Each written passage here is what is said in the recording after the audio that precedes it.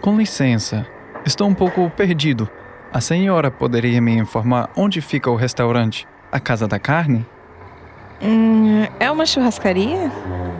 É, preciso chegar lá para encontrar com um amigo. Tem uma churrascaria que fica 3 ruas pra lá.